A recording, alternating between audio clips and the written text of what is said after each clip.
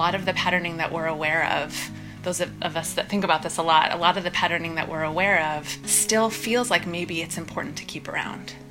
Like the capacity to be vigilant and on the lookout for potential threat or danger. Like the question is like, well, why would you give that up? If that kept us alive before, don't we still need it?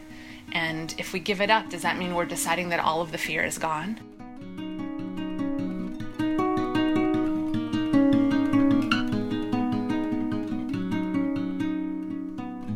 I'm Clarissa Marks, and you are listening to On Wandering. Thanks so much for joining us. I hope everyone had a good summer. I used the break to shake some things up and even made a major move with my family to Los Angeles. And with all that change, it feels right to say that the next episode will be the last episode of the podcast for now. Making the show has been an amazing chance to engage with Jewish curiosity and talk with some absolutely inspiring people. I'm not sure what the next iteration of this work will be, but I have a good feeling the journey isn't over. So stay tuned for the last episode and check the show notes for how to connect with me, learn about my work, and what's coming up next. On the show today, we're digging into a topic that has come up in many of the conversations on this podcast: intergenerational trauma. Folks have talked about intergenerational trauma as being the source of mental health issues, communication breakdowns, and broken family ties. To take a closer look at this, I spoke to Jo Kent Katz, a therapist, ritualist, and political educator. In 2020, Jo launched a website called Transcending Jewish Trauma to help Jews unpack and heal from inherited unconscious beliefs and behaviors associated with ancestral trauma. On the website is a map that explores the many manifestations of trauma experienced by Ashkenazi Jews living in the U.S. I started the conversation by asking her to help us understand what the term intergenerational trauma really means. What is your definition of intergenerational trauma? So, intergenerational trauma, the way that I conceive of it, is trauma that happened on an individual level, on a family level, on a collective level, on a cultural level, that then got passed down through cellular memory, through direct witnessing, through direct teaching, or unconsciously to the generations that followed. And some of intergenerational trauma is what I like to call ancestrally proven best practices. And that is patterns, like ways of thinking, ways of believing, ways of acting that were passed down that helped us stay alive, that were necessary, that were required, considering the conditions that people were surviving. And some of those patterns are really hard to dislodge because of the fact that they saved us. And I think about this in particular with intergenerational trauma for Jews because a lot of the patterning that we're aware of, those of us that think about this a lot of the patterning that we're aware of still feels like maybe it's important to keep around. Like the capacity to be vigilant and on the lookout for potential threat or danger. Like the question is like, well, why would you give that up? If that kept us alive before, don't we still need it? And if we give it up, does that mean we're deciding that all of the fear is gone? And those feel like very potent questions to me when we're thinking about like which direction we're moving as communities and as cultures. Because in some ways, you know, you can like pick and choose what you let go of and what you hold on to. But if we're trying to hold on to the wisdom and let go of the actual trauma, then we need to be really precise of where the line is. And I think that precision is something that a lot of us are working to discern. Because the idea of me carrying around a level of fear that in my body that comes from generations of being on the run, of hiding, of seeking safety in all sorts of very potent ways. That fear, as the fear itself that keeps my body running, is not the thing that's going to help me discern now where to put my attention, where to find allyship, how to like cultivate the sort of resilient communities and community connections that are actually going to keep us all protected, all peoples protected and safe now. However, the capacity to know that that's a skill and to be able to see that in other people and to be able to like foster the kind of quick action when I need it is powerful and is part of the resilience of our people. I'm saying that because sometimes when we think about the word trauma, it's something that we want to kind of heal and get over and fix and move out of our body. And I agree that trauma is something to be healed. And I also want to be recognizing that in all trauma, in all intergenerational trauma, there are these very powerful kernels of wisdom that we get to really define and cultivate and ground ourselves in, but not to be confused with the energy of the trauma itself. If you had an example of like a particular teaching or piece of wisdom from Jewish history or that you've seen in the Jewish community that sometimes shows up as an intergenerational trauma fear and sometimes shows up as wisdom we could learn from, do you have an example of like what that difference would look like? Yeah. Okay. So let's take the example of perfectionism. This is an example that many of us white assimilated Ashkenazi Jews can relate to. And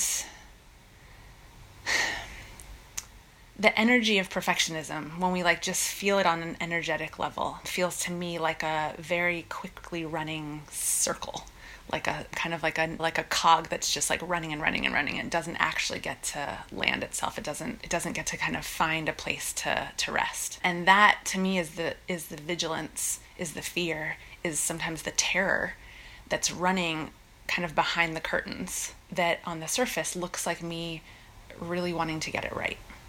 And me really wanting everybody around me to get it right. And then sometimes me thinking that other people don't know how to get it right. And I'm going to override their right with my right. And there's so many interesting complexities about this one. We know that so much of that sense of perfectionism on the surface in society in present time comes from white supremacy culture. Comes from like a culture of deciding that there's one norm and creating a good and bad. What's that word when you have a dichotomy, a good and bad dichotomy around it. And that's not something that I want to aspire to. That also might be something that could get me a job, so that there's one tension there. That feels more about the whiteness and how do I conform or assimilate to the whiteness. But when we talk about the deeper pieces, the vigilance that has me running these patterns of perfection is something that in my body wants to be resolved. Like the pain that amounts to that kind of vigilance is something that's reaching for a resolution and that wants to be healed, that wants to be tended to, that wants to be released from my body. But sometimes I don't want to let it go because the way that it drives my sense of perfectionism actually works in today's society. I'm actually allowing myself to be run by this vigilance, be run by this like sense of uncalm, because if I were to just release it, then would I actually like get the grant written? And would I actually show up to work on time? So it's complicated. My understanding, though, is that if we actually do the healing to relieve ourselves of the vigilance, of the terror that's running us almost entirely unconsciously, then where we get to land is the capacity to discern where it's important to get things just right and where it really doesn't matter. If we brought like a personal example... Yeah. What I'm thinking about is like, okay, so I was brought up to think that perfection meant like, got to get into a really good college and then you got to get a really good job. And if you don't do that, your life will not be successful. You'll basically won't succeed. And I'm starting to realize comes from this idea of like, well, we have to be a successful group of people because we won't survive. Otherwise we won't have a social safety net. But if I stop to examine that perfectionism of that idea of like, what is a perfect college and a perfect job, I can stop and think about, okay, well, what would I like my life to look like? Where would I like to go to school? Where do I want to spend my time working? Yeah. And totally. And also getting to kind of widen my view to be like, well, what would it look like for me to consider myself as part of a wider network, a part of a wider community? And what is the need of the community now? And how can I fit my own desires and my own gifts and my own essence into that wider picture? So it gives us the chance to have like a wider, kind of more illuminated sense of our direction that's not just run on that like very kind of fine-tuned individual, like you get there or you don't make it mentality. There was a quote on your website that really stood out to me that I think speaks to the importance of this work, and I was hoping you could read it for me. Okay. It was years before I would center anti-Semitism and internalize anti-Semitism in my trainings. I was held captive by the delusion that dismantling anti-Semitism wasn't an important direction for our movements. I had invested in the myth that if we white Ashkenazi Jews centered our own healing, that rather than increasing our vitality, flexibility, and capacity, we would be leeching a resource from the communities and issues that mattered.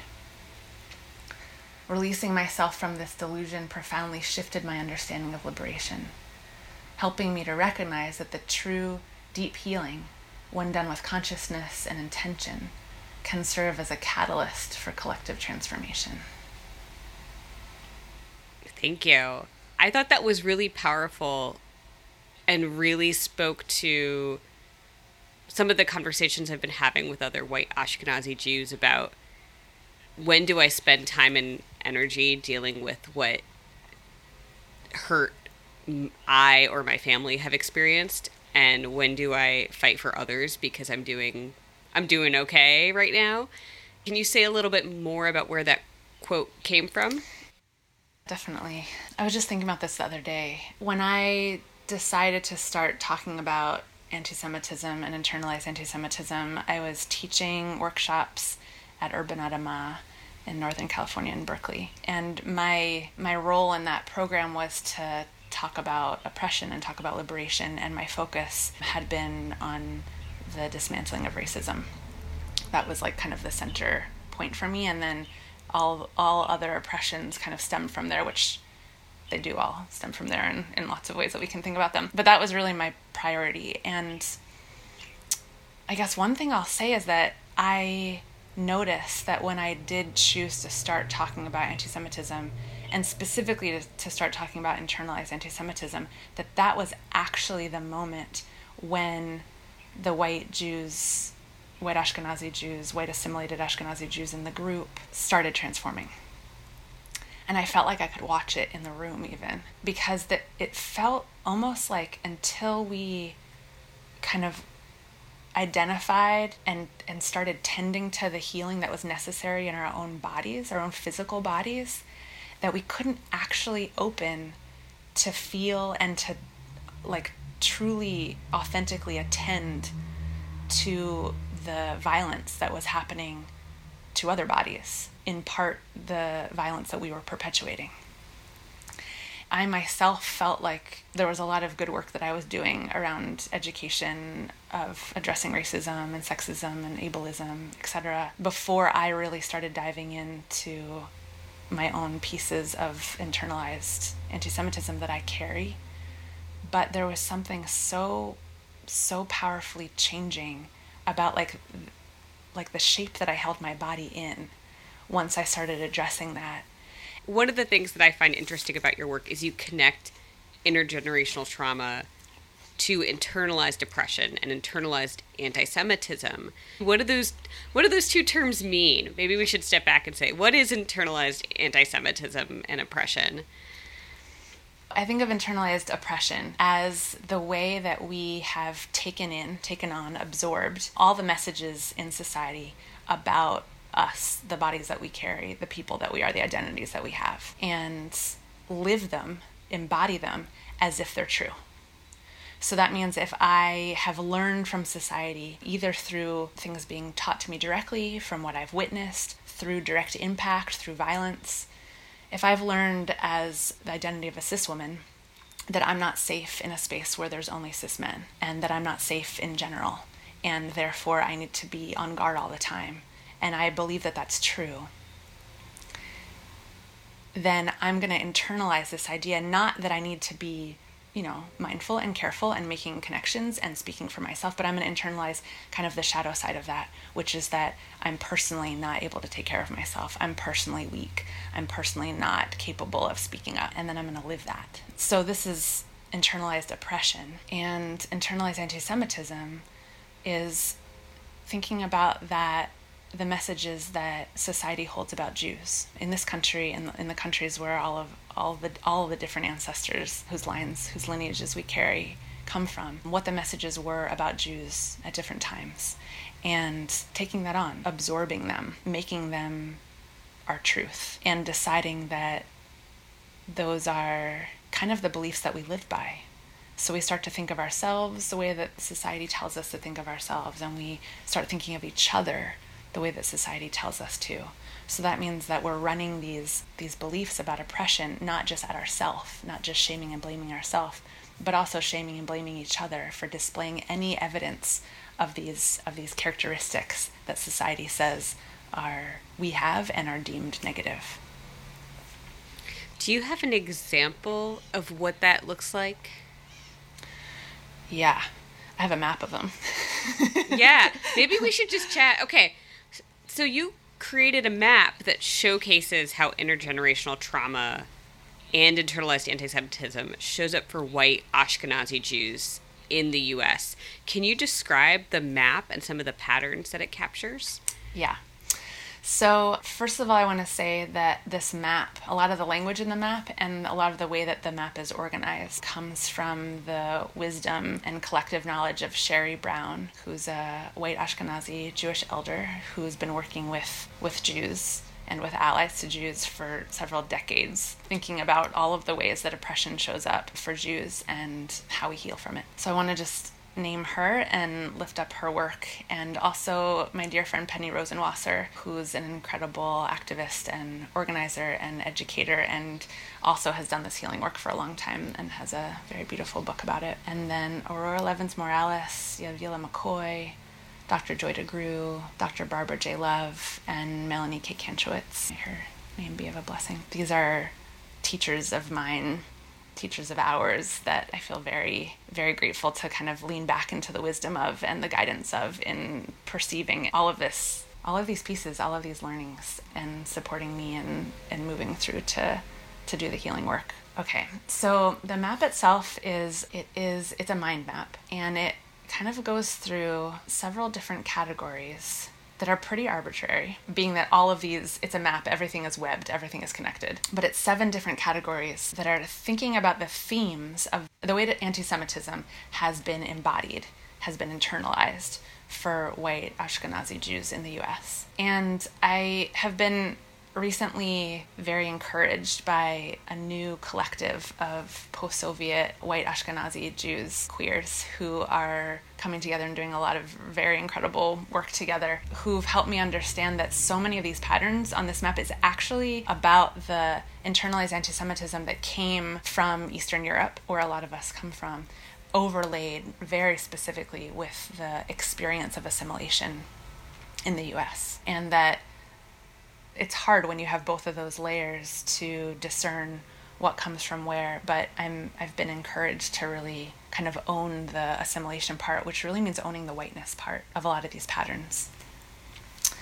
Okay, so that being said, there's 7 different aspects, 7 different themes, and they all kind of center in the center of the map. And the center of the map really talks about like where these patterns come from, what do they look like when they're kind of in their source state. And those are terror and sense of otherness. And terror is thought of as the fear of unpredicted rise and fall, of attempted annihilation and expulsion. And this is derived from periods of mass anti-Jewish violence that were repeated throughout Christian Europe, transmitted as intergenerational trauma, and then triggered as both overt and covert anti-Jewish rhetoric and present-day violence here in the US. So that is paired with a sense of otherness, which to me is a lot about like the messages that we got about ourselves ancestrally as Jews, living in a society that was so characterized by anti-Semitism at the time, many times over.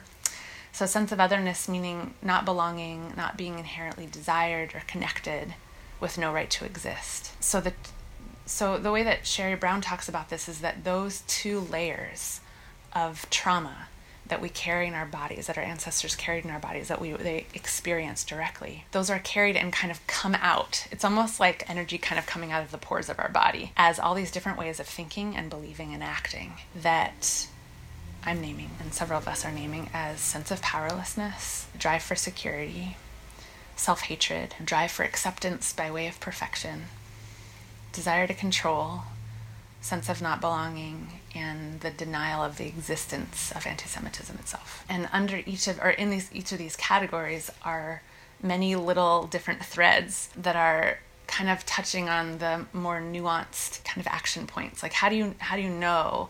How can you see what does this actually look like? So it lists like a bunch of different specific thoughts or ways of being, like feeling like a victim, personally or collectively, or the desire for upward mobility, or surrounding oneself with only Jews, or not being around any Jews at all as a way to stay safe, urgency, being overly critical of others and of yourself.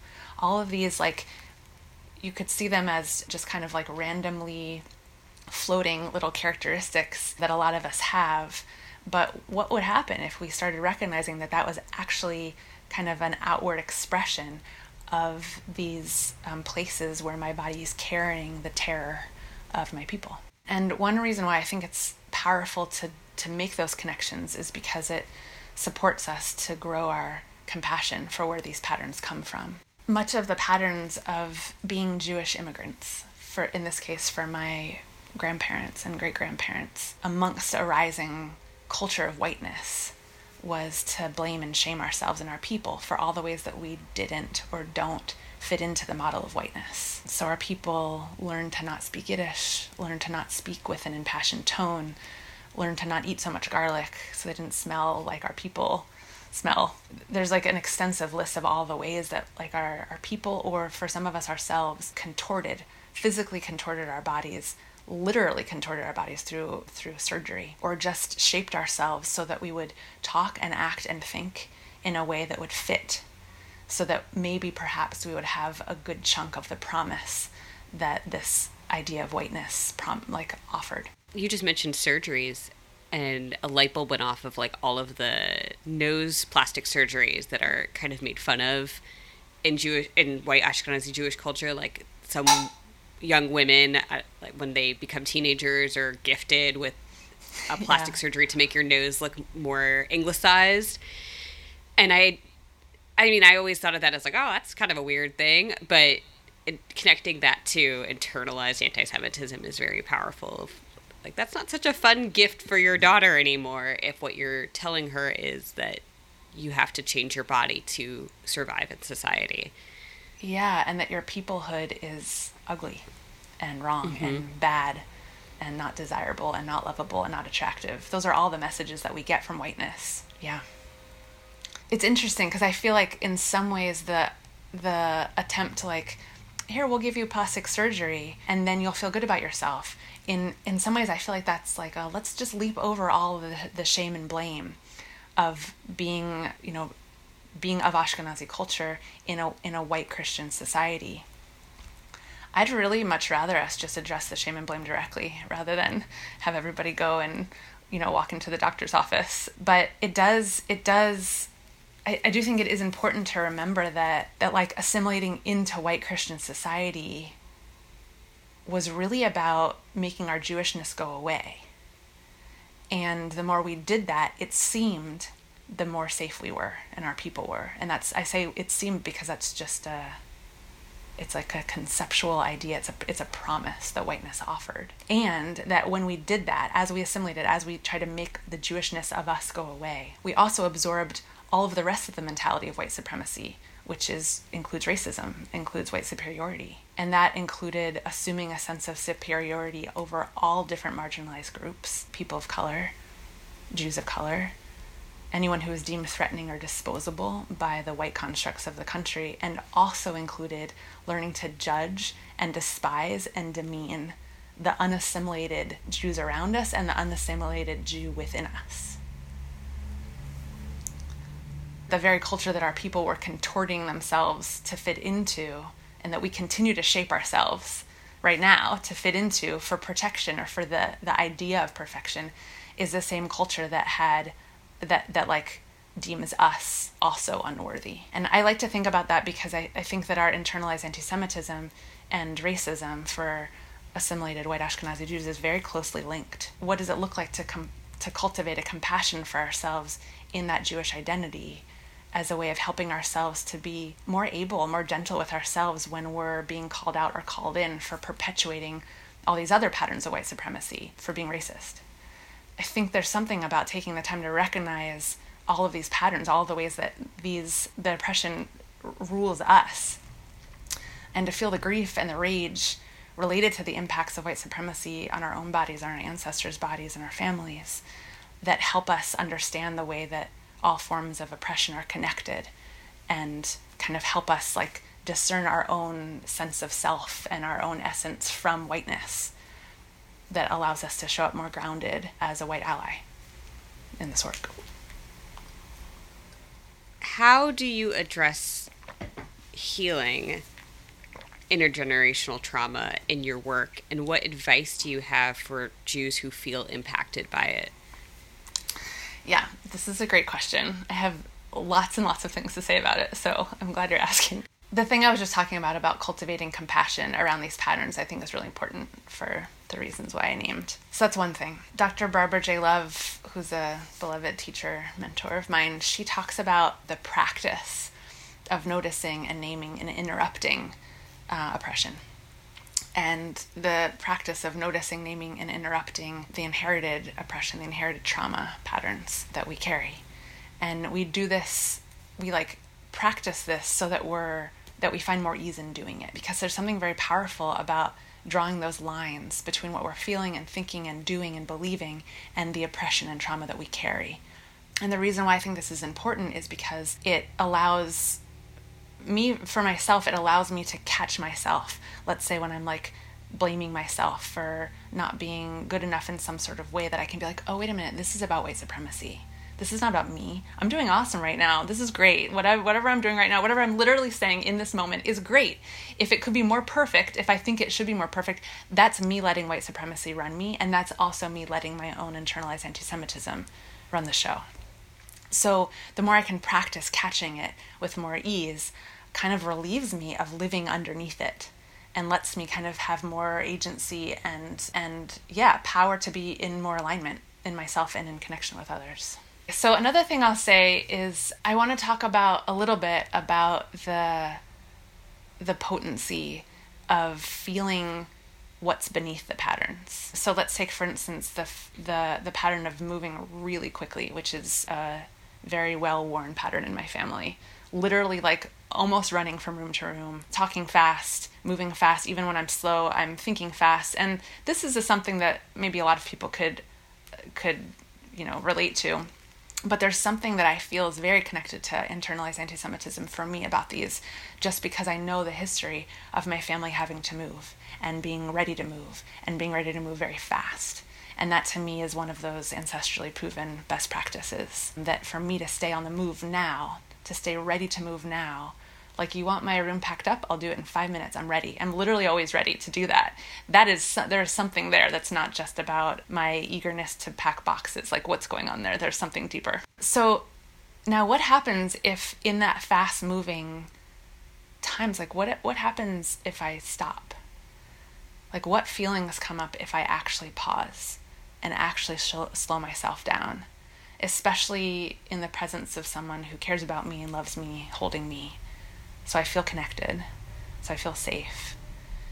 What I find personally that there's often fear and grief just beneath the surface, and oftentimes that fear or grief could be something I feel in my own life that I'm kind of trying to stay ahead of, to not feel, because it's hard. But when I really slow down, that fear or grief almost always connects me back to some fear or grief that my ancestors held in their bodies, that I inherited. And allowing myself to feel it is a big part of allowing my body to release it through crying or through prayer or through body work or through energy work, through therapy, however I do that, but actually letting it, kind of letting that the energy of those traumas drain out of my body, so that I'm not having to move so fast to stay ahead of it, and I can actually land myself more. And this also has me thinking about cultivating a felt understanding of the difference between instinct and intuition, instinct being connected to that fast moving, but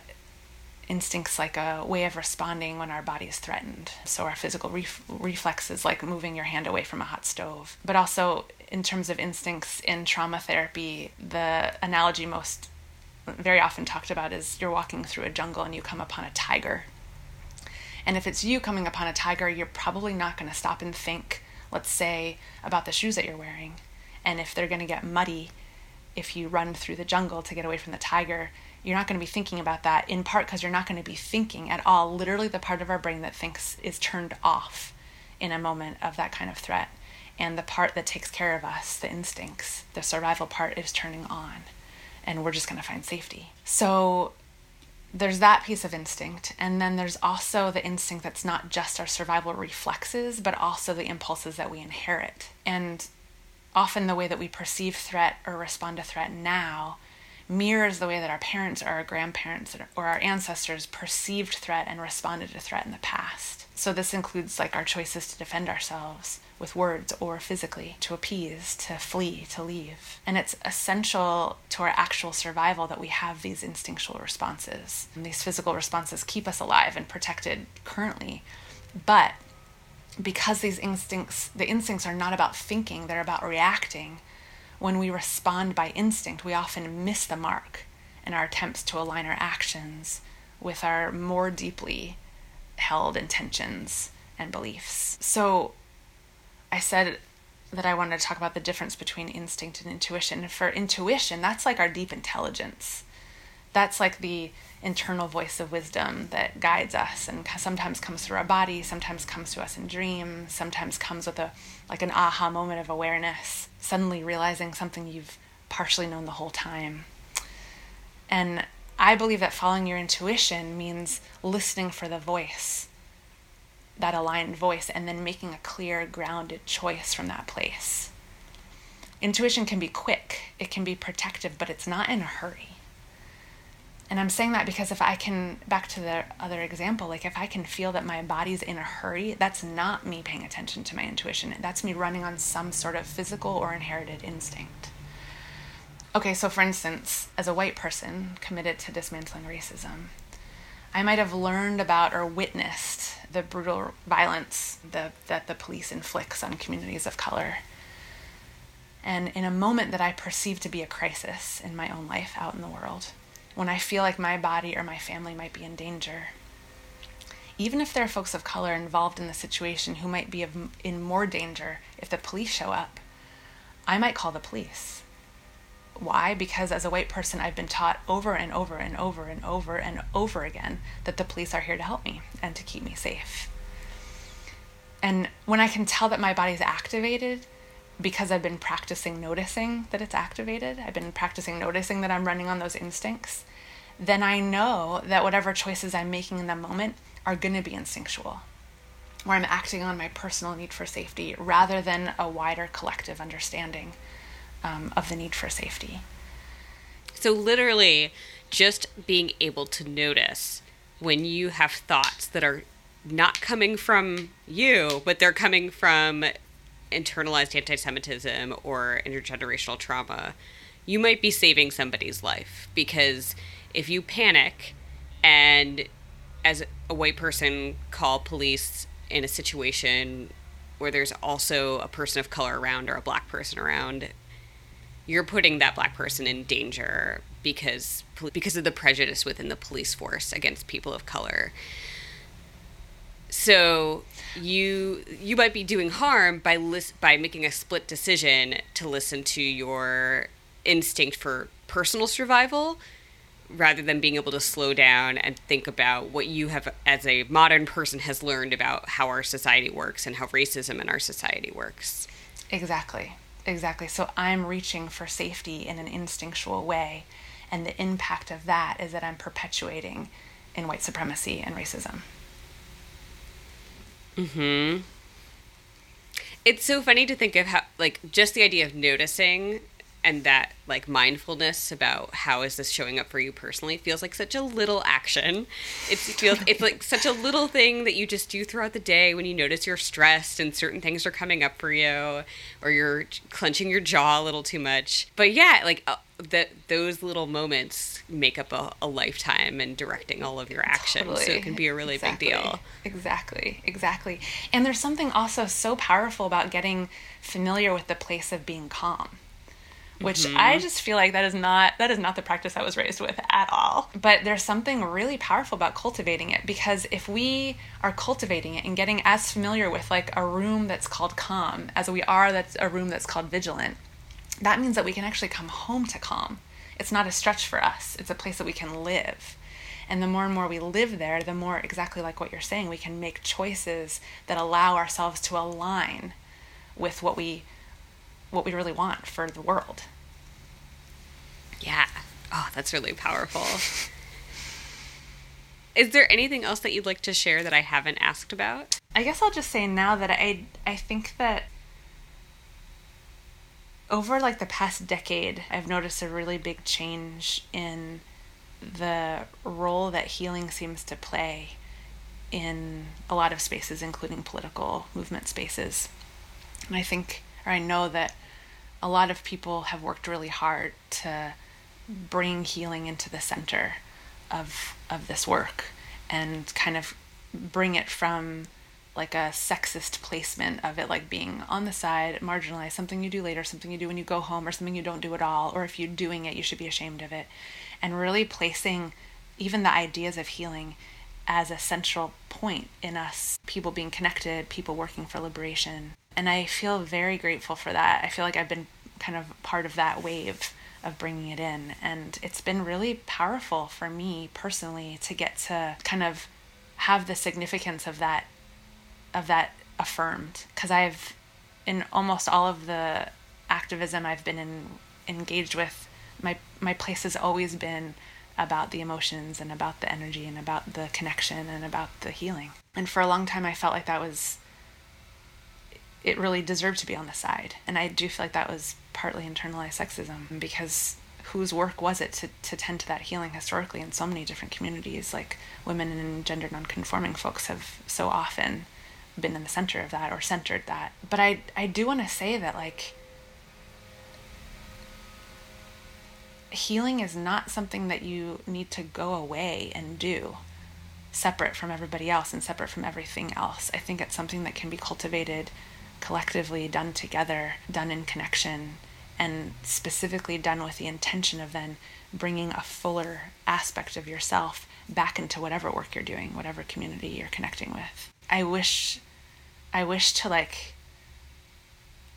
release us from all of the ways that we've decided that healing is not essential to our lives, and instead not replace other work with the healing. It's not like I'm saying get off the streets and go home and cry. That's not what I mean. I mean like really understanding that it's all woven together, and that we can, when we recognize ourselves as being in healing processes as we're organizing and as we're teaching and as we're, leading communities, I think the more powerful we are in that work. Yeah, absolutely. Thank you so much for talking with me. This was such a lovely conversation. So thank you so much. Thanks so much, Clarissa.